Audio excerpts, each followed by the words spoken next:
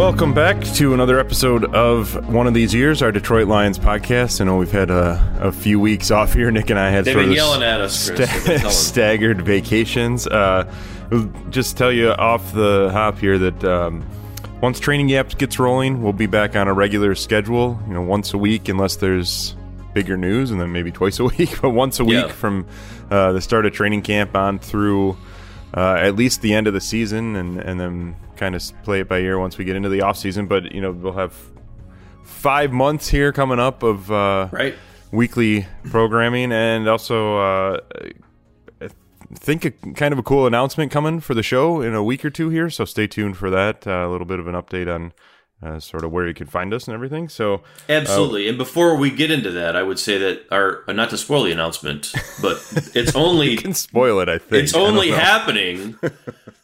Basically, we're going to have a bigger presence on the Athletic in the fall, I think, is more or less the announcement, right? Not to spoil anything one way or the other, but I just didn't want them to change their mind in the next week or two. Right, that's fair, but that's only happening because the people out there, both here in the United States and our friends in the UK and everywhere else, have been awesome with this show. Like Chris and I have been blown away by all the support we've gotten, all the messages we get. We get people even during vacation times. They're like, when you guys are going to record. So it means so much, so much to all of us, because we started doing this because kind of like we just wanted to, and we had fun with it, and you guys have had fun along with us. So just wanted to say thanks at the top, because I know that we haven't talked to the folks in a while, and that needed to be said along with the announcement there that we have. Yeah, for sure. And we definitely hear you about the schedule, too.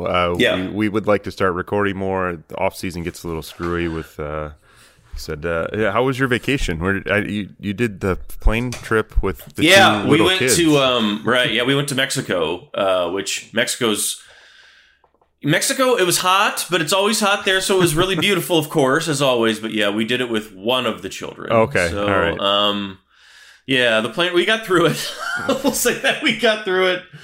We've flown with both. I have two kids under 2 and a half, I guess. Our son's 2.5, and our daughter's almost 10 months. So difficult, but, got through it. I mean, at this point, a vacation is only a vacation on paper, right? Chris, you have little kids, so you know how that goes, I guess. But we did a week. We did a week up north. We went up to Sutton's Bay up by Traverse City, and it was the same thing. Like the day we got home, I was just cashed out because I just destroyed. Was on high alert the whole week, trying to entertain them and keep them away from there. We rented a house with water in the back, right up by the lake, keep them from running out the back door and diving in the water. Just saying, be careful 4,000 times every 20 minutes, right? Right, yeah. But nice to get away, and for sure. We got the media schedule for training camp this week, so July 28th, I believe, is our opener, and then fans are there pretty soon after that. So 2 weeks right around the corner, all of a sudden it sort of sneaks up on you, and then you have 5 weeks straight of training camp practices, and no joint practices this year, so it'll just be the Lions going up against themselves for 5 weeks. What do you think of that? They've done the joint practices. I don't even know if that's a bad thing necessarily for the Lions. I think the Lions would be one of the few teams that would be able to sort of spin that as whatever. Maybe that's a good thing for us because, they're still in such a process of, they need to learn so much about, I think, their roster still and where guys kind of fit. It's probably worse for us. It probably is worse for us, and you probably would still like to get that test maybe in the middle of it, but more time they can spend on themselves, that's probably for the best. Yeah, I mean, I guess teams are still scheduling the joint practices, so maybe they sneak one in here, but Dan Campbell said during mini camps that they weren't going to do that. They tried to set it up, and it wasn't happening. So, just the 3 preseason games this year instead of 4, and they'll be in Allen Park for a month doing practices. So, 2 weeks until that gets going. So, and we'll get into that a little bit. We wanted to talk about, we've had a bunch of these film reviews up on the draft picks. We have 4 of them down now. Penei Sewell just went up this week, and man, we can get more into that, but that was a fun one. That was fun to watch, for sure. So we'll get into that in a little bit. I guess I don't know if this is considered newsworthy or where you file this, but ongoing. There hasn't topic. been a lot of Lions news, not a lot of transactions. It's always a quieter time of year, and usually the teams are thankful for that because it means their guys are staying out of trouble. But the one thing that keeps coming up with the Lions here as a talking point for the last 2-3 weeks is that suddenly people seem to have discovered that Matthew Stafford can throw the football in the NFL. And now the hype machine for him and for the Rams is kind of just spiraling out of control. What's your take on all this? I mean, I think Lions fans are probably feeling frustrated, a little slighted that people didn't notice before. But what's your take on all this? I think that it's bullshit for a few different reasons. I mean, if you're honestly claiming that you didn't, you know what I mean? Like, that's kind of the thing I look at it, where it's like, if you're honestly claiming that you didn't realize that this guy could do this beforehand, then what Kyle are you Shanahan doing? said that. But like, from the NFL side of things, this is how I look at it. From the NFL side of things, I do think that there might have been a play by some NFL people to like, let's just not talk about Stafford as much as possible and keep him on the low radar, so when the time comes, we can like maybe we take advantage of that, push our chips in, and try to get him. Maybe there was some of that. Maybe there was gamesmanship going on. Maybe that's why those types of things get said. I don't know. But like for even Kyle Shanahan to be like, I've studied him since he left college, and like I think he's underrated. And it's like, what the hell are you talking about, underrated? Like, Matthew Stafford's arm is ridiculous. He's a 12-year veteran. We've seen him do this for a long time. Like, that's, I don't know. I mean, I think a lot of it is, you know, Detroit being Detroit. The Lions have struggled for so long, obviously, and everything else, and the career being what it is. But it's also like, you know, he's not underrated. He's rated exactly what he's supposed to be and what he should be. And to just, you know, if you want to say that you think that his connection with Sean McVay would upgrade his potential, I can certainly get behind that. But I do think that, like anything in the offseason, a lot of that gets carried away by NFL water carriers and sycophants that like to just sort of repeat whatever these guys say and, you know, take no context behind it. And I guess that's probably it. I mean, who's underrating him? I guess I think you're right. I think most of this is just that he's been on a bad team. Yeah. And one that doesn't really, even when it's in contention, as it was for a few years with Stafford, doesn't necessarily register on the national radar. And so I think that there's a lot of that, people just all of a sudden kind of taking notice of what he's been doing that haven't watched him. I'm sure there are fans and even analysts out there who haven't watched the Lions for the past 4 years because they're now admitting it, bad. Right? And now, you're kind of telling on yourself here. So like, oh yeah, I forgot about this guy. Which is another topic. I mean, it's like if you're truly, you know, like if you've forgotten about him and you're covering football and that's your job, like, come on. Like, yeah, you're telling on yourself. Like, there's too much of that going on. And I think that some of this, that sort of thing always, I think, bubbles that up to the surface too, which is always frustrating, I think, for a lot of people who watch football the way that it's supposed to be watched by people who are supposed to watch it like this. That when they reveal, like, oh, I don't actually watch it all, it's kind of, okay, well, what are you doing then? Well, ESPN just ran its like annual list where they poll whatever, like 40 or 50 personnel folks for positional rankings, and Stafford was like, I forget where he was last year. He was like 13 or 14. Right. He was middle of the pack. Middle. He's 6th this year. Right.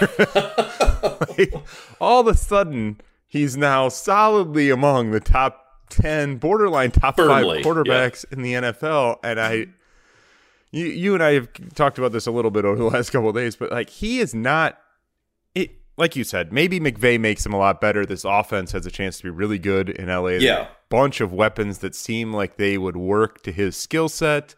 The defense should be better, obviously, than what it was in Detroit. So just as a whole, I think he's going to be in some better spots. He's not going to be a different quarterback than he's been. No. Like the guy that they've seen. I mean, I think you've seen some adjustments from Stafford over time based on who his coordinator is, who the skill position players around him are. I do think he's developed and matured even over the last 100%. handful of years and gotten smarter and made some adjustments to his game. But for the most part, we know what Matthew Stafford can and cannot do, and the types of mistakes that he will make, those aren't going to go away entirely. Like, he's still the same guy he's been by and large, and I think that's that's kind of the comical part for me. It's just he's not going to. It's not like the Lions were. It's not like he's suddenly going to be one of like a Hall of Fame quarterback just overnight. Like he's going to be a really good quarterback, and you're going to have some occasional ups and downs, and he's going to have the huge arm. He's going to make some big plays. Like you know what you're going to get with him. So I don't know. Like it's just funny to see people kind of coming out of the woodwork with these opinions. Right. There's two sides of this because like the one side is like there are people that are claiming to cover the NFL that are like, oh, I didn't really, and it's like then you don't cover the NFL properly and people shouldn't be following them. But from a coaching standpoint and from like a personnel people standpoint, like I can sort of, because the last 2 years, I think, really with Stafford, right? Like and you got to take it into what it was. In 2019, he only got to play half the season because of the injury. Right. But, everyone that was here, we all saw what he did in that first half of the season. When we go back to 2019, Chris and I were talking about, we thought he was an MVP candidate in the first half of that year. He was ridiculous. Like he was so good because for whatever it was, I think it was like a bunch of stuff that had gone on. He'd had the family had the health scare with Kelly. They'd gone through that crazy offseason and everything else. And he had this like focus about him that year that just did feel a little bit different. And I think that there was like a level of maybe advancement mentally that maybe some coaches saw in those last 2 years that would have you believe that, hey, he's in his prime years of understanding football. And that's when he's going to be at his absolute best, right? So if you have been following him his whole career, you could probably see that progression. But yes, to say that like he's just going to be this, oh my God, Matthew Stafford's all of a sudden this different guy that you've never seen anything like this before. No, he's going to be the guy that makes a critical error in a game probably every time, and he's either going to get you out of that or you're going to have to rely on your defense to overcome that. But he's also going to be the guy that puts you in position to never really be out of a game. And I think that that's still Matthew Stafford. He's going to be the guy that we've seen probably in a better offense. But I don't think it's going to shock anybody, not anybody that's paid attention anyway. I do think there is something to be said for what you just mentioned, though, the sort of mental reset for him, because I'm sure we know what this team and this franchise has done to some of its best players. We know how losing can kind of wear on you. And so just getting somewhere that should be competitive. I mean, he should have a chance to go to the playoffs, maybe deep into the playoffs. I think, as you mentioned, 2 off seasons ago, was rough from a personal standpoint. This past offseason was everyone had issues. Maybe, so to just have a normal offseason now again and a fresh start with a good team, I mean, I think that could be a big difference maker. I mean, Detroit has seen it happen, like when Justin Verlander left for Houston and then was Cy Young again. It happens. You get into a better spot and all of a sudden, just the focus sharpens up a little bit and you're a little happier and it makes a difference. So I think that could be, we could see him play at that level we saw at the start of 2019, like when he was really good. That's in there. That's certainly in there. But he also just did it 2 years ago. Like 100%. If you didn't notice him over the first half of 2019, what were you watching? They were okay to start that year. They came out, they were competitive to start 2019. He was playing at a ridiculous crazy level. They had some kind of high profile games early on. Like if you didn't, if by that point, I mean, you're like a decade into his career, if you haven't noticed what he's doing. Stafford's play action numbers that year were insane. Absolutely insane. If you go back and look, we've all written about it like 1,000 times. So I'm always just like, where is this coming from that he just appeared out of nowhere and suddenly whatever. And so I say fans are understandably frustrated, but I think like some of us who cover the team also are a little like, what? We've been telling you this. We told you he was good. The Rams obviously thought he was good. They gave up Goff and a bunch of draft picks. There are other teams calling that wanted him. Like this wasn't the Lions just salary cap dumping him for the sake of it. Like there obviously was some demand for him, and he's going to go and be a really good quarterback and maybe finds that MVP level again. So it's just, I do think it boils down to just people not paying attention to the Lions. the only thing, the only thing that gave me pause was like when Shanahan was talking about it in a weird way. And maybe it was just how he said it. I don't know. But it made me think a lot about sort of where Stafford's come from, the kid who was the first round pick, the number one pick overall, to the guy that he is now. And I can remember talking to Mark Richt and Mike Bobo for a story like in the first half of that 2019 season when he was playing so well. And it sort of took me back to like Stafford, the prospect, all the way through what he is now. And it's like, he's always been this guy who's trying to find that balance between harnessing what is one of, and I'll say it again, I mean, like the only guy in football that has an arm that can do more than Stafford is Mahomes. And I don't know if there's another person on that list.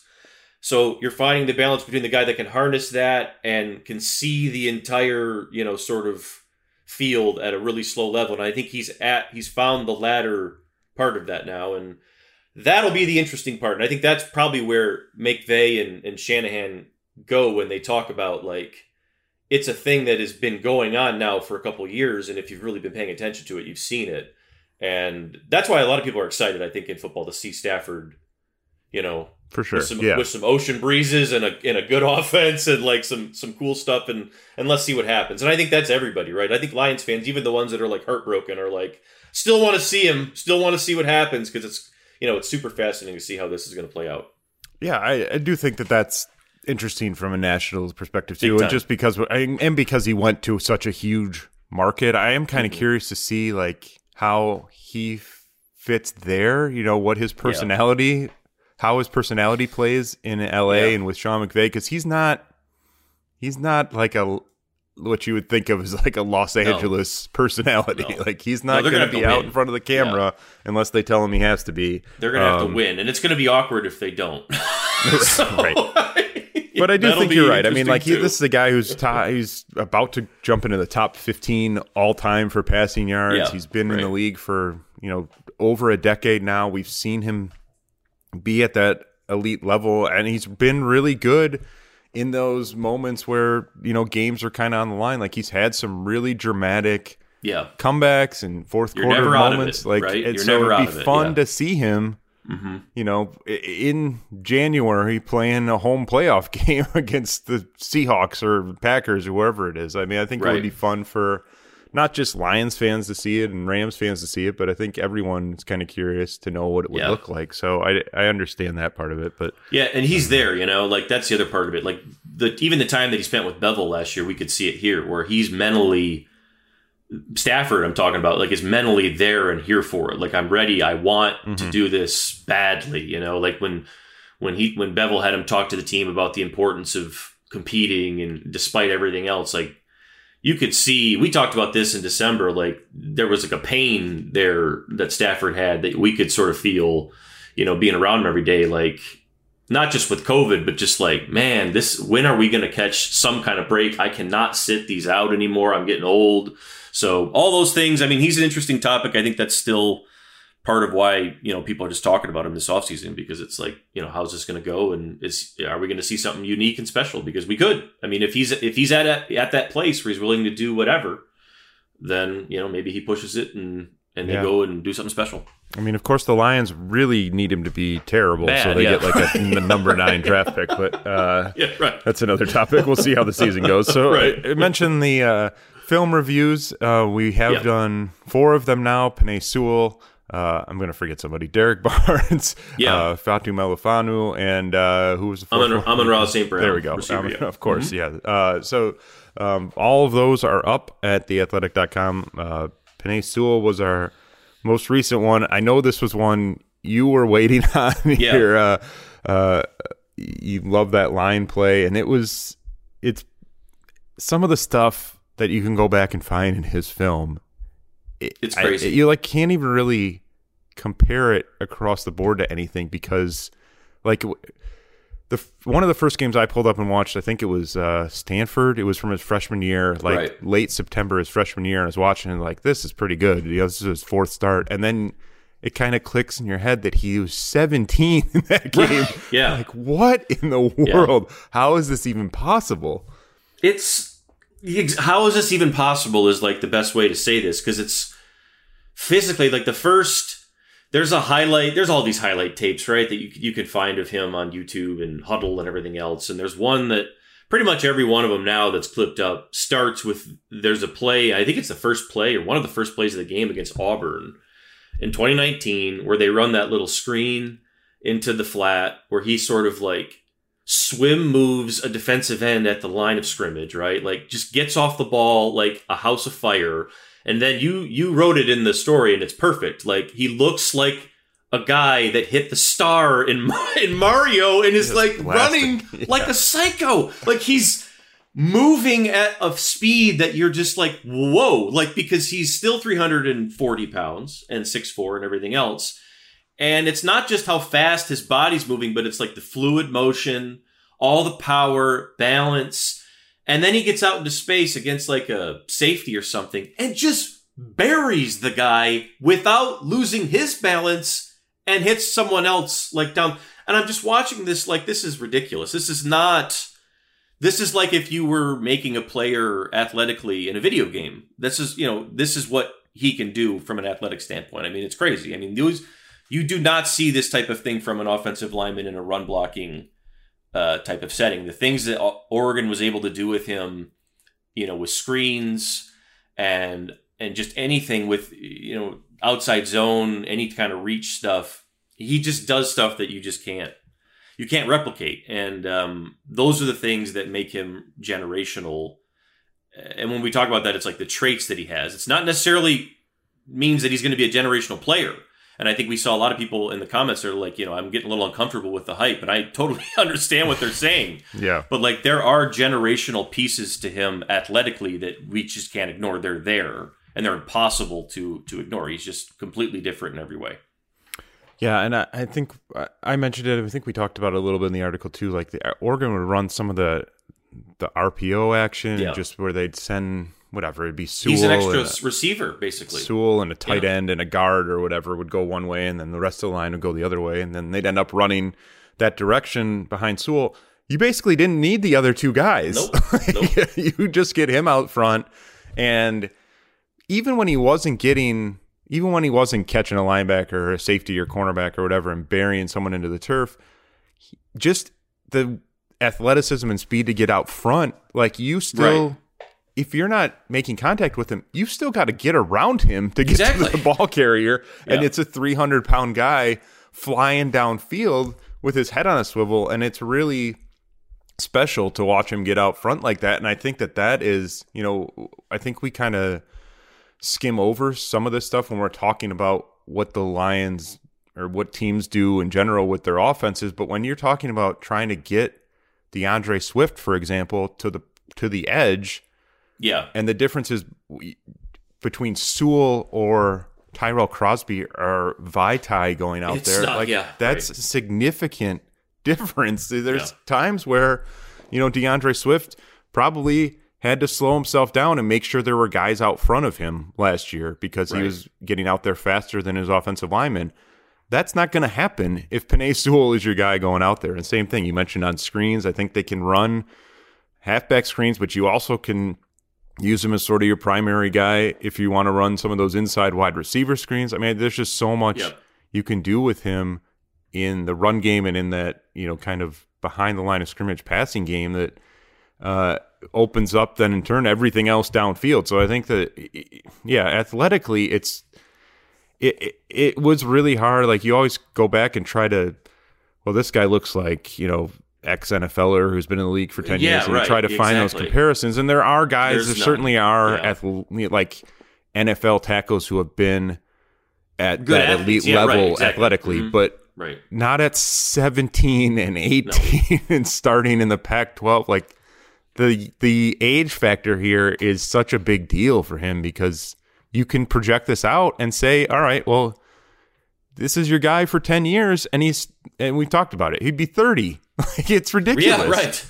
And the reason that we talk about that, like it's possible, and Chris just said it, it's not just because he's 17, but like he's perpetually 2 or 3 years ahead of like everything. He's always like at a spot. And he's talked about this before, like when he was a youth player playing up and all this. Like he plays older. He's a smart football player. Like, he mentioned not every block, you just said this, not every block that he makes is, he's not pancaking someone every time. He's not constantly, looking to just destroy someone on every single snap or whatever. It's not always a highlight clip like that, right? But we clipped a play in this story that we wrote from a Cal game. I'm not sure which year it was from, where it's like 3rd and 5, and all Oregon does is sort of similar to what you mentioned earlier. They send 4 linemen in a slide protection one way, and Sewell just basically loops out into the flat, and they just run a swing pass. And he is so fast out into the flat, he gets a linebacker cornered with enough time to look back at the quarterback to see where he's throwing the ball. So he looks back to Justin Herbert to see where the ball's going, and then decides, rather than just destroying this linebacker, which clearly he could have done, he moves away from him and then goes and picks off a safety, and they just walk a first down on 3rd and 5. It was easiest 3rd and 5 thing, and it's all because the whole thing is made from Sewell. Those are the things that people don't do. That's just completely different. His ability to get into space, you don't see it from anybody else. And then the thing that makes him special, that gets everybody excited, is he thinks like a guy that, he was 17 years old, and he thinks like a guy that was 21. You know what I mean? So what's he going to be like as a 22-year-old, 23-year-old NFL player who's having all this time, to just be with football, nothing else. I mean, you would think that if it projects out, he could be really, really special. And that's, you get a lot of Ragnow vibes plus an athlete that is just different. And, we'll see if it all clicks, of course, but that's the vibe you get from him.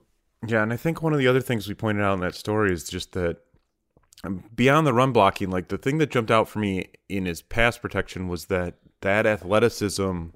There are some bad reps, and there are some moments when he gets beat, and we can talk about those. But there also are times where it looks like he should get beat, and he recovers, and it is seamless. He has the athleticism to, even if a guy looks like, I think it was one of the other plays we clipped was, I think it was the Utah playing in the Pac-12 championship. It might have been Bradley Anae, who's in the NFL now, spun inside.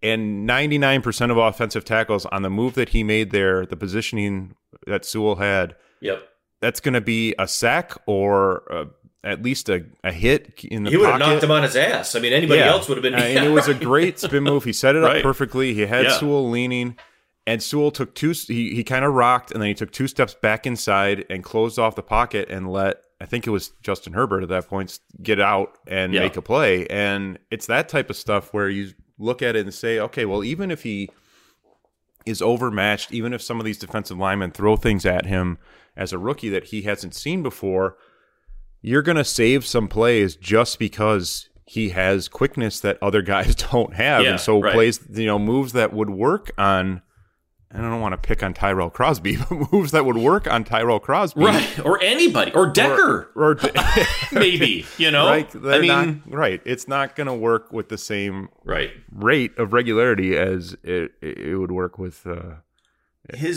with Sewell. So, it's crazy. I mean, the negatives, though, are, I don't even know if you want to call them negatives, but sort of maybe the issues, that stuff that needs to be cleaned up. What worries you as we get into training camp here about, because he hasn't played. He hasn't played since January 1st, 2020.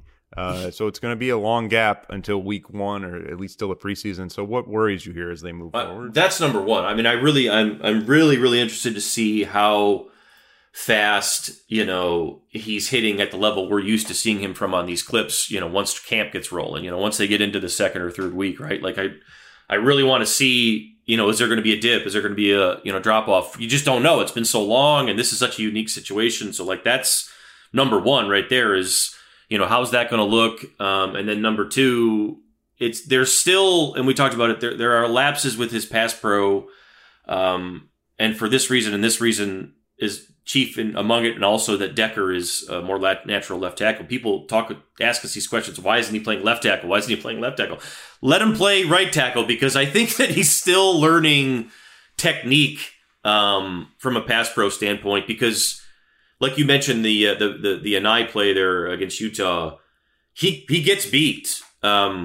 You just don't see it a lot in college, because his balance is he has those tree trunk legs that when he puts them in the ground, they just do not move. It's you can't knock him off balance unless you're just a premium athlete. If you're Derek Brown got him like once or twice. And he got him later in the game with something that Sewell had. Marlon Davidson, I think, in that Auburn game also had got him. And that was another thing I'd noticed. Like, if he was playing against a savvy, rusher, and he did, quite a bit. That's the good thing about Sewell, is there is actually a lot of tape where he did play against, Kenny Willekes as a younger player, a lot of these guys that are really smart players.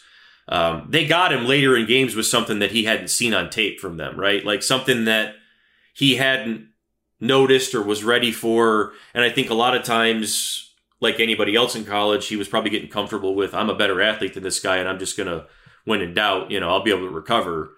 In the NFL, that's just not going to happen. So, like, how quick is that going to click for him from a pass pro standpoint? And then, where's he at? I guess that's the big question, right? Is we haven't seen him do anything, in a year and a half or whatever, how long it's been. I don't know. I'm curious for you too, because we talked about it a little bit in the story, but we just don't know. There's a lot of mystery there still too. Yeah, and that's kind of the difficulty, I think, to circle back to not having a joint practice. And I understand, right. Like, you want the install periods, you want some time around this coaching staff and everything, but that would have been useful to get him 2 or 3 days up against J.J. the Watt or Colts something. offensive defensive line, or the Steelers, certainly the Steelers defensive line. Like, just get him some looks.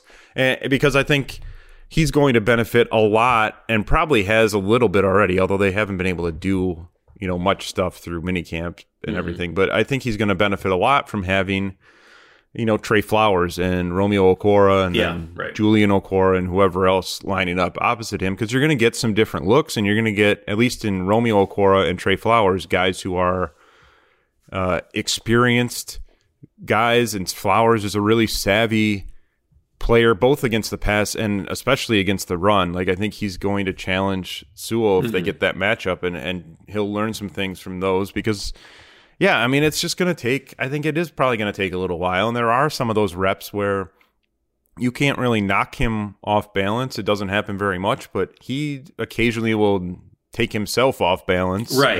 Exactly. And we saw that, he'll take himself off balance. Willekes did that to him once or twice, where, Sewell popped up at the snap and flew into his stance and was waiting for him and went for that initial punch, and Willekes just kind of hesitated a little bit and then beat him to the outside. And I don't think any of those plays wound up being sacks, but they're there on tape if you go looking for them, where you could say, all right, we need to just be a little more patient here, and we need to understand what we're seeing a little bit better. And that's going to be tough early on when, he's never played in the NFL. He hasn't played right tackle since high school. He hasn't played a game in 2 years. And he mentioned that in minicamp. And people, I don't know, they took it one way or the other, but like, he's not wrong when he says that, flipping from left to right when you haven't really done it in a long time, it's not nothing. That's going to be an adjustment too. And again, that all goes back into the same equation of, he just hasn't played. We haven't seen him do anything, at all football wise. And he's a lineman. It's not like he's, I look at guys that sat out or opted out of the NFL season. Some of these, if you're a receiver, you can still get work. If you're a DB, you can still sort of get work. If you're a lineman, you can't, So those are the things that we have to sort of see as he gets back hitting. But that's the case for a lot of these guys too. He's not the only one. And, I think that, Levi and some of these other rookies too are in the same boat. So we'll see how that clicks, I guess, for him. Yeah, that comes back to the athleticism too, though, moving from the left to the right side. Like, you'd be more worried about it, I think, if it was... Exactly, just some guy in the mid-rounds. I'd be more worried if it was Decker, for sure, than I would be with even that. And no offense to him, but I think he would understand that, Yeah, I think that alone, that athleticism alone gives Sewell a chance to be fine there and be really good there, and I think that you kind of plan on covering up some of those gaps with just... All right, well, you're not going to be perfect, but just go play your game. And I think that they'll be able to do a lot of that. And it's, as you said, in the run game, this is a team that's going to have to run the ball. It's a coaching staff that wants to run the ball. We know what Anthony Lynn can do when he has a really dynamic rushing attack. And in that alone, to have Decker on the left, Ragnow at center, and now Sewell at right tackle, you're going to be able to knock some teams around if you get even remotely decent guard play from Jonah Jackson and Vaitai or whomever's in there. Like, this is something you can use to stay in games this year and build on for the future. So that's what you want. That's what you're looking for, right? One last thing with Sewell before we move on to the other guys, and we talked about this a little bit in the story, but I wanted to get more of sort of your thoughts on this. But when we talked about sort of the his sort of progression, like where would you like him to be, at the end of year one? Where would you like him to be, sort of like amongst his peers, how he's playing, this type of thing. It's a complicated one still because of COVID and everything else, but I'm curious, when you look at this, sort of by the end of this year, where would you like to see him at in terms of, I think that means he's on track or whatever? Like, does that make sense? Like, what are you thinking that in my head right now, this is what Penei Sewell should look like at the end of year one? I mean, I think that just based on the athletic traits and where he was drafted, like, you need him to be pretty steady, like top half of the right tackles in football. And I think that the ceiling for him is to be, I mean, there were some rookies on the offensive line at tackle last year that stepped in and were just game changers for teams. Right. And I think that there's the potential for him to do that. Again, as you said, we're trying to temper the expectations a little just because he is a rookie. He hasn't played in a while. Right. Like, there's always going to be some rocky moments. But I think that you want to see, starting right away, but especially as the year goes on, you want to see that he's comfortable playing right tackle and that everything you liked about his game at left tackle still fits there. Because if he really struggles with that transition for whatever reason and it's really clunky, now suddenly you've got a bit of a headache on your hands because you don't want to move Decker necessarily. And if Sewell, you're looking at it and saying, well, Sewell needs to be at left tackle. Now you've got kind of an issue. So I think that that's number one for me, is just to make sure that this all still works at right tackle. But then I think the big thing is, coaches always talk about balance, and that's, you think about run game versus pass game, but I think balance in this offense will be that you can run this exact same things to the left side as you run to the right side. And so I think that for me will be something to track too. If they're doing everything on Sewell's side that they're doing on Decker's side, that's a pretty good indication that they trust him and believe that they can work this offense behind him. That's a great point, because I think that would work the way you'd want it to with your run game and everything else, and would help with there too. For me, I look at it a lot like I've looked at it in kind of sort of the way that Ragnow entered the league. Not just because, I guess probably because he's just here. And Ragnow, I think more and more people are starting to see this now, that he is arguably the best center in football, and he's still a pretty young player. But he's that way because he also is a freaky-ish athlete. And, his first year, obviously it wasn't at the position where he ends up playing, but, he enters the league and is immediately physically capable of hanging. Like, you know what I mean? He's not getting overwhelmed. He's not getting embarrassed, and he's doing some embarrassing himself. He's making mistakes.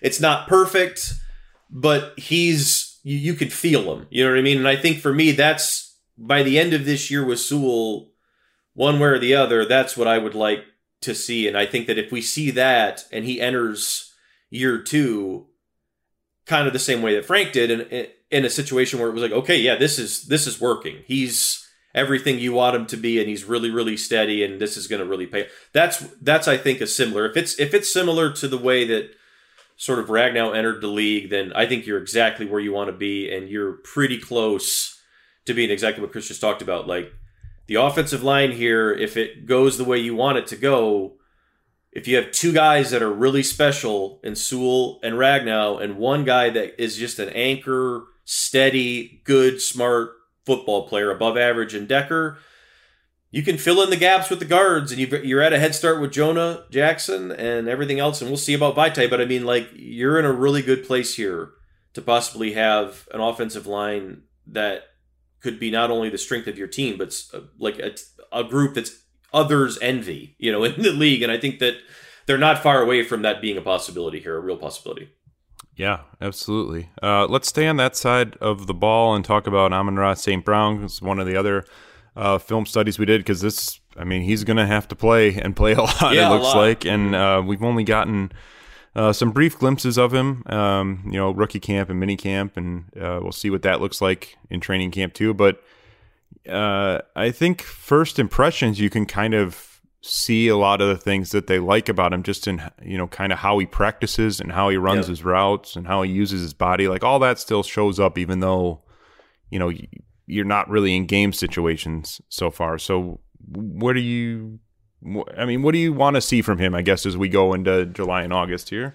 I want to see the same guy that we saw on his freshman tape at USC, the guy that entered the Pac-12 and just did not care and was fearless and just entered a situation that most freshmen enter and are very timid and are very, sort of feeling their way around in the dark for a while. And it's understandable because it's a different level of speed and everything else that you're going to see from DBs. It's going to be the same thing all over again, but ramped up.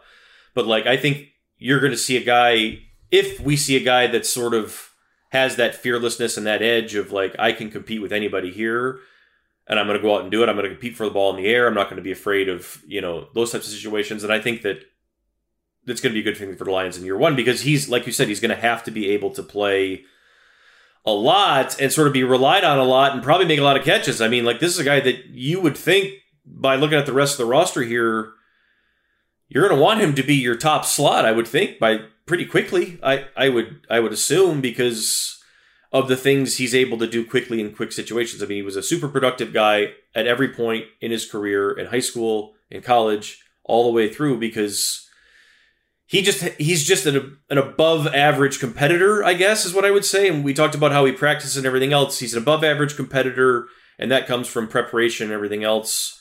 So that's what I think you're looking for. Is he going to be able to have the same type of impact right away and shave off some of the lag that a lot of rookies and a lot of younger players often go through? Because his athletic ceiling isn't the highest. It's probably the lowest of anybody in this class for the Lions. But mentally, he might be on a different level, and I think that that's sort of what separates him. Yeah, and the route running is there. I mean, I think we saw that. This isn't a guy that, a lot of times you get these college guys and you say, well, he ran 2 routes for his whole career. Yeah, we got to teach him everything else. This is a guy who I think understands that route tree. He understands, leveraging at the top of those routes and all those things. I think you get a little bit of, I'm not going to compare him to Marvin Jones because they're different players, but in terms of the contested catch situations, I think he might be the Lions' best option there immediately. I think he's one of those guys that he's probably going to be one-on-one a lot, whether he's in the slot or outside. And if Jared Goff's in trouble, probably could do worse than to just kind of throw it in the vicinity and see what happens. And I think he's one of those guys.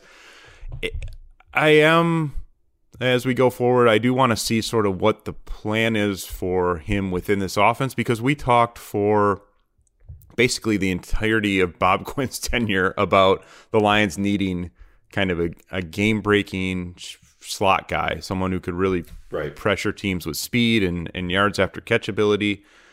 That's not him. No. He's not a burner. He's not he can get vertical, he can get over the top, especially because he is really good with his body positioning and all that, but he's not a 4-4 guy. He's not going to catch it underneath and beat the entire defense on his own. He does have some shiftiness to him. We've seen him return kicks and everything. He can get to some yards after the catch, but I think he's going to be an inside-outside guy for them, and so I think that just sort of tracking how they use him and how they play off TJ Hawkinson and Swift and the other receivers they have on the outside will be something I'm interested to see, because, again, he's if he's not your starting slot immediately, I don't know who is at this point. I guess I don't know who the other option would be, because really. He's a more efficient he's a more efficient Cephas. I mean, really, in a lot of the things that he does. Cephas does a lot of stuff, and we've talked about this a bunch, with his sort of short area quickness that gets him open and he can make some things happen. But St. Brown is just a relentless, very disciplined route runner who can find spots and zones just consistently. But that's sort of what you're going to get. That's going to be the top end of it. It's not going to be a lot else beyond that. It's in a lot of cases, and I think for what the Lions want to try to do, that's totally fine. But yeah, if it's not him, that's one question. And then the other one would also be, is he's only going to give you so much. He's not going to give you.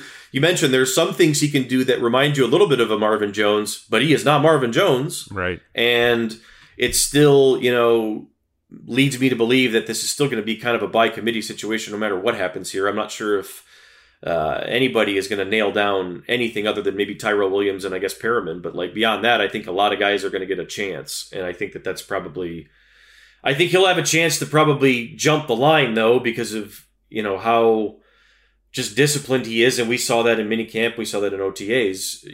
He gets open all the time and, didn't see too many drops.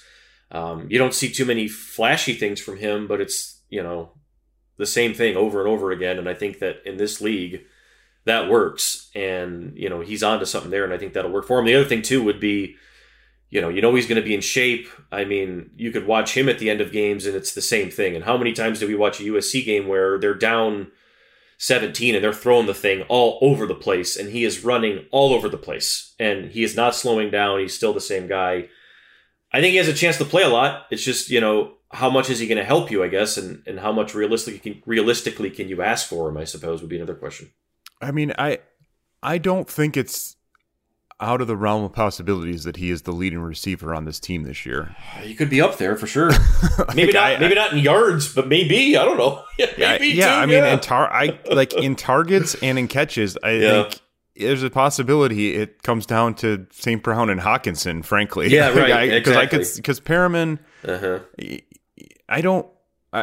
Perriman's another guy that I kind of want to see what they're going to do with him. I could see him just being like primarily a vertical guy for them, and that's pretty much it. Tyrell Williams, Anthony Lynn, when we talked to him, said Tyrell Williams and Brashard Perriman are interchangeable in this offense, but Tyrell Williams to me is the more versatile of those two guys. He's their number one receiver, for sure. Right, and he's someone that they can move around. He's someone that they can, that you can put St. Brown and Tyrell Williams on the same side and bump St. Brown outside. Like, I think that Tyrell Williams is probably the more versatile option, but again, I don't know that he's a guy you're feeding 7-8 targets to every game necessarily. So I think that if St. Brown comes in and kind of hits the ground running here, just based on where he's going to play and all that, I think it's possible that he's kind of a high volume guy early on, and I don't know. Probably probable. It's probable. I think we can even say that he's a high volume. I just don't see any other way that's not, because he's going to be ready to play.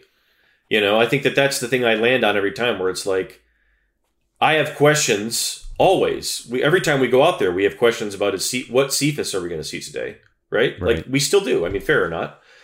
We really don't have a lot of those so far with St. Brown. It's usually what you're going to get. And for a team like this, I think that's going to mean a lot. And that, if he's healthy, and I think so far so good, that'll be the situation. I would say probably, yeah. The only thing for me is I don't know, and again, this goes back to just kind of waiting and seeing what this offense is going to be.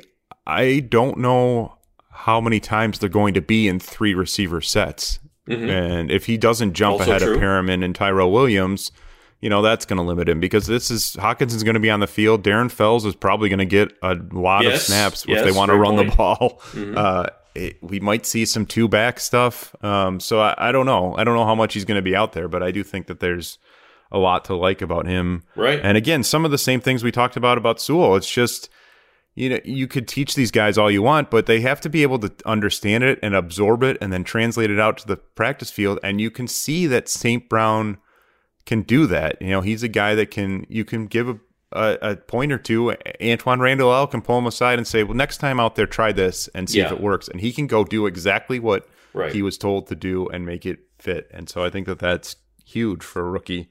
Other side of the ball, we got a couple more of those film reviews. Mm-hmm. Derek Barnes.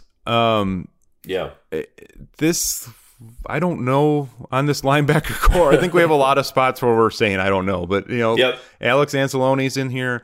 Jamie Collins is back. That's probably going to be all the linebackers that are on the field most of the time, unless we are counting Okora and Flowers as outside linebackers. So does Derek Barnes have a path to playing time, kind of out of the gate here? I don't know. That's one, and we didn't see enough from him because he was dinged up or whatever during OTAs and minicamp. I don't know, because I don't think I'd be surprised if we don't see a lot from him maybe this year. But I almost kind of wonder, like we've talked about so many times, like maybe we're going to have to see a lot. We're going to have to see a lot from him just because of the situation. But it's going to depend on, how quick he can sort of get over the hiccups with IDs that, IDing his reads and sort of reacting. Because I think that's the one thing that you could still see consistently from his tape at Purdue, where he has all the stuff you want physically. He can get sideline to sideline in pretty much any situation. When he does make a clean read on something and he just goes and gets it, it's all there. I mean, he can blow up a play, he can go chase a guy out of bounds, all that sort of thing. The free-flowing stuff, the guy who can kind of play all over the place, inside out, and play without a gap, the stuff that we talked about with Aaron Glenn. Perfect for all that. Prototypical in terms of body type and everything else, a former running back, blah, blah, blah. But, there are times where he takes a wrong step and he pays for it because he's not very big and he's still working on, reading the smoke, I guess. Because guys this size, and we talked a little bit about Devin Bush in there, and that's just because he and Roquan Smith were the first two guys as recruits that I remember watching and thinking, okay, well, obviously the game's changing a little bit. They're going with these types at linebacker. And the first thing you think with those guys are, what are they going to do if a guard catches them? Are they going to be able to get off it? And guys like that, they react faster to where a guard isn't going to be able to catch them. The guard now has the problem. Whereas Derek Barnes is still in that there is a little bit of hitch there that needs to go away, because when he gets caught by a guard or a tackle or even a tight end sometimes, it can end badly. And I think that we've seen that quite a bit on his tape there. Yeah, I think they're going to find spots for him in their sub packages and against the pass, because he is someone that he does have that athleticism. He's also really intriguing as a blitzer and pass rusher. He had success at Purdue playing off the edge before they moved him to more of an off-ball role. So I think that they're going to find some spots for him there. That'll require some juggling with Anzalone and Collins and Barnes. Like, I don't know how many linebackers you'd have on the field in those spots, but I think he'll get some chances there. I mean, a lot of this, Jelani Tavai is a guy that we're going to be talking about, I feel like, throughout camp. And to me, kind of looking at the breakdown of this, I think Anzalone is someone that you maybe, I don't know what you'd be saving him for those passing downs, but given his injury history and sort of the type of player he is, I don't think he's playing 100% of the snaps. I don't think he's in there on your base defense all the time. So who is going to be more effective next to Jamie Collins if you want to give Anzalone some time off? Is it going to be Derek Barnes? Is he going to be able to make those adjustments that quickly? Or is someone like Jelani Tavai going to continue to progress? We've heard the hype from the coaching staff. Like, I think maybe he gets some reps too. So we'll see on Barnes. I think you kind of hit on the big question. Like, how quickly does he start to process these things? Can he be a little more physical? That was the other thing Aaron Glenn talked about, playing inside. If you're going to play against the run, you got to go up and be willing to just lay out a guard. You got to take him on if it's there. Like that, they're not designing this. As Glenn told us, they're not drawing this up like the previous defensive scheme where they like just have Jared Davis run downhill and try and blast the center, and that was if it didn't work, the play was over. But there's going to be moments where you're going to need to get in there and get into the box and kind of lower your shoulder and take on a lineman, and can you do that? I think that, as you said, that's a key here. So I don't know. I mean, I think that the upside, I understand why they liked him. I think he's got could have a really good future in the NFL. We're talking about Sewell and St. Brown being in the starting lineup week 1. I'm not ready to go there with Derek Barnes just yet. There's still, he played running back in high school as well, obviously, and there's still, I think, a little bit of running back in there that needs to go away, and that's kind of what Eric Glenn maybe is probably talking about, because he needs to be able to flip from, a running back can sort of poke and hunt and peck and sort of be a little patient, and that you want him to be, right? Linebacker, you don't want him to be overextending himself or whatever and to be insane, but like, to your point earlier, there are a lot of instances on his tape where it's like, if he would have just shot himself out of a cannon and just knocked the hell out of a guard in that situation, this thing would have been over. And he didn't, because he was like waiting, or maybe he's thinking too much. And I think that he needs to be able to close that gap between, thinking about what he's seeing and just doing it. So he's another one where you look at the track, right, and say, ideally, you'd like him to be able to start doing that this year. And you'd like to say that by mid-season, you can count on him to go in there and take some of those reps that we talked about to maybe extend, Anzalone a little bit longer. But yeah, not ready to go there yet because we haven't seen it. And those are real questions that have to be answered because he does have a physical, St. Brown is the same way. There's a physical sort of, we talk about speed with Barnes, but there's a physical limitation in terms of his size that he does have to overcome here. And the mental part of it's going to be a big piece. So Melifonwu, I know, was a guy you were super intrigued by after they picked him just because of you kind of watched and said, well, maybe he's a big cornerback, maybe he's a safety, maybe he's in between. Did anything change for you when we went back and watched that film? And do you still think he's potentially a chess piece guy for them? Yes, I still think he's absolutely potentially that, but he is further away, I think, possibly, than most of these other guys. So when we talked about this a bunch, I think you got to just leave him at corner and let him learn how to play corner and then see where it goes. And I think that's all of it has to start and stop there. I don't even know if you want to even get into a conversation with him right now if you're Aaron Glenn or Aubrey Pleasant about any of this stuff, other than just let's just go play corner, figure out how to be a corner, and learn this position the same way they're doing with Dunbar, and then just see where it goes from there. But all of the stuff that we see and all the glimpses that show up from him, it's all there. He could play any position in the back end that you want in theory. It would just be a matter of there's a lot there in terms of growth, in terms of physical, and we could see this too in minicamp. There were a couple times he got bullied that he just looked like he was overwhelmed, and those are things that the margins there in terms of, I guess, being comfortable with everything that comes with this, being a defensive back in the NFL is still a process for him. So I think start small with him for sure, but yeah, he's still super, super interesting, I think, all the way. Yeah, the size, the length, it all. He really does look more like a safety. You don't see a lot of 6'2.5" cornerbacks out there. Nope. And so he does look more like a safety. But I do think that you mentioned Dunbar, and I think it will help to kind of sit and learn behind him because he's a veteran guy who's been through this. But also, Dunbar's a guy who hasn't been playing the position that long either. So there's going to be some things that maybe he can teach Melifonwu just as in terms of what he's learned trying to make that transition from wide receiver to cornerback and how he's made it happen so quickly.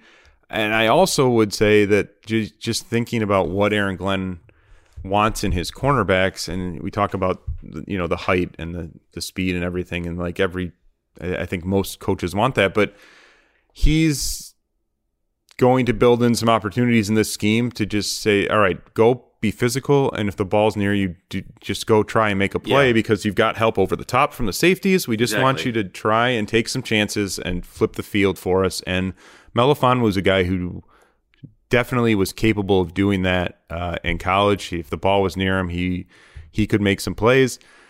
But he is this really interesting guy. It's again the size, but also you just sort of assume watching him because of that height that it may be clunky when he has to turn and run, and it might be not look natural when he's got to plant and close on something, and those are his best moments. He flips his hips so well if he's got a chance to come down, and this is sort of the positional versatility, the safety in him. If the play is in front of him and he's coming downhill, he will come up and finish those plays. So there's a lot in his game that should translate because I think that there is enough of an athletic profile there to let him hang at multiple spots.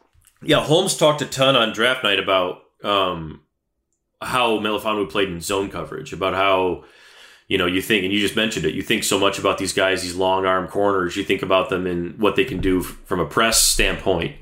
But Syracuse played a ton of zone. He was in zone a ton, and and I think that's why he mentioned all this, was his fluidity with just like, and you mentioned when he flips the hips and gets back and can drop and run. He looks like a safety, but like also he can plant and then explode and close ground on a ball over the middle like a corner. So it speaks to a guy that can do a little bit of everything, but still a guy that strength wise has a long way to go. He still gets, him at the line of scrimmage and bump and run right now would be interesting, right? Against the guy with, if you want to put him out there against DK Metcalf and see what happens, more power to you. I don't think it's going to end too well. So like those are things that he still needs a lot of work on. Run support would be another one. We looked a lot at this, and it would show up routinely on his tape. Not a big fan of taking on blocks all the time in space, where we look at a guy like Jeff Okudah, and that's one of his best attributes, where he just doesn't care. He'll cut loose and go get it. Those are things still, I still think he's learned how to play football. I think there's a lot about, in the same way that when we talked with Aaron Glenn about Dunbar, switching from offense to defense, and obviously this isn't the same thing, but he's still learning that mentality of it has to be there on every snap, and you have to have some of that sort of dog that is in there, because we can see some finger wagging and things that show up in Melifonwu's tape, but like it's not always there, you know what I mean? So needs to be there all the time, and that's stuff that has to come out, because you could watch him get lost, screw up, and make like 4 straight mistakes, and then he'll force a turnover just out of nowhere because he's in the right spot, and boom, it clicks. And that's the kind of things that you see routinely for him. So those are the things that need to even out, but super exciting and intriguing prospect. I just don't know what he's going to do in year one. I really have no idea. Yeah, I mean, you brought up an important point that they played a lot of zone. He played basically only one side of the field. He was just exclusively on the same side of the field at Syracuse. So if you're playing him man, if you're flipping him from side to side, if he has to fill in at random spots, what does that look like? And it's a really tough position to play in the NFL in general. It's brutal for rookie cornerbacks to step in, as we saw with Jeff Okudah. So this is one where maybe you really do kind of lower the bar for that first year. But that said, it's also another spot where, same as linebacker, like if Alex Anzalone gets banged up, Derek Barnes is going to have to play a lot. And if Quinton Dunbar hasn't played he's played 16 games like once in the last 5-6 seasons. So you're probably going to need either Melifonwu or Oruwariye. Someone's going to have to step in and start at some point. So how quickly can you get this guy ready to play? Because you don't really have a lot of options. And I think that is a lot of this year, is going to be what we're talking about here, trying to walk that line between how do we compete and how do we get these guys some moments where they can develop, because it's hard to just sit and watch the whole year and get better. Like they're going to need to play, because Melifonwu is a guy that they're expecting to be here for a while. So where do you get him in there and how do you use him? Yeah, I think that he's definitely, exactly. What spot are you going to have him work at, I guess, would be leave him there, leave him alone, and then find places for him to sort of enter situations and work situationally. And I think a lot of that will take care of itself. Guys get hurt, I think he's going to play. I just don't know how much. And really it'll be about, how many of those kind of like mental errors that show up a lot on his tape are going to go away, because that's the one thing. They won't play him if he's going to be out here and getting lost. The Clemson tape is a fun one to watch for him, because he makes a lot of plays against some really good players in that game. But Trevor Lawrence just destroys him a couple times too, but because he's picking on him, because he knows he's got him caught in situations that he's turned around. He doesn't know where he's at. And, that happens way more than it should as well. So those are things that he does have to even out, because that's the line that he and Barnes both really are going to have to walk, because they can't play if they're going to be, having some of these issues that show up and really just take everybody away and, hurt development somewhere else too. But at the same time, they do have to play, because you're looking at this overall and saying in 2023, we need Derek Barnes to be a starter and we need Melifonwu to be a starter somewhere in this defense. And that process has to start right now. Yeah. I'm just thinking about Monday night, week 2 in Lambeau, if you trot Melifonwu out there to handle Devontae Adams for a rep, I'm pretty sure I know where that ball is going on that play. And why would you do that? But then you look back to last year and you say they did do that to Okuda. Whatever. But yeah, right. That's probably not a good idea. But I just mean at some point you might not have a choice. Exactly. You might not have a choice at some point. You're gonna have to. This is going to be trial by fire for a lot of these guys. I know. And so you just try to get them as ready as you can. And we haven't seen this coaching staff in action. We don't know what it's going to look like, but I think a big part of this is just going to be making sure that guys aren't just totally left out to dry in those tough spots. So that's what you want to avoid. And that's why I was that's why I was joking there. But that's what they did to Okuda. Right. Where it was they did it. They did it last year and we saw what happened. So you don't want to do that if you can avoid it. And hopefully they're in a situation for some of these guys. And I think they are, especially with those two, where they can avoid that. I guess we'll see what health and everything else sort of dictates. But yeah, at some point you do want to see what they do against Davante Adams. You're right. I mean, and that's the balance you're weighing there. All right. Well, we'll wrap up there for this episode. Just a reminder that, again, we'll be back on a regular basis starting at training camp. And as Nick mentioned, hopefully you'll have a bigger presence on the Athletic app at that point. So something to look forward to. I will also mention, besides the film reviews, Nick just had a story go up, really, really cool feature on Bobby Lane as part of our NFL 100 series, looking back at the top players in NFL history. We've got couple more Lions on that list to come, and I've got an additional feature on Junior Seau for that project. And we've got what else? We got Calvin Johnson's Hall of Fame induction coming up. A couple more things Something cool for that. And then obviously training camp gets going in a couple weeks, and we'll have daily coverage from Allen Park. Still a couple more film things too. We'll do Onwuzurike and Aleem McNeil here. I gotta go clear my schedule here. It sounds like a lot now that I'm saying it all out loud. When you really lay it out there, Chris, I'm not too comfortable with all this. But again, thanks to everyone who has listened to the show, rated us, reviewed us. Certainly to those of you who have reached out on Twitter wondering when we're going to record again. Sorry for keeping you waiting so long as we took some time off. But we'll be back on a weekly basis and occasionally a little bit more than that once training camp is going all the way through the season. So stick with us on the show and make sure you get over to The Athletic and pick up a subscription. I'm sure we'll have some deals running as preseason and the regular season get going. So for Nick, I'm Chris. Thanks for listening, and we'll talk to you soon.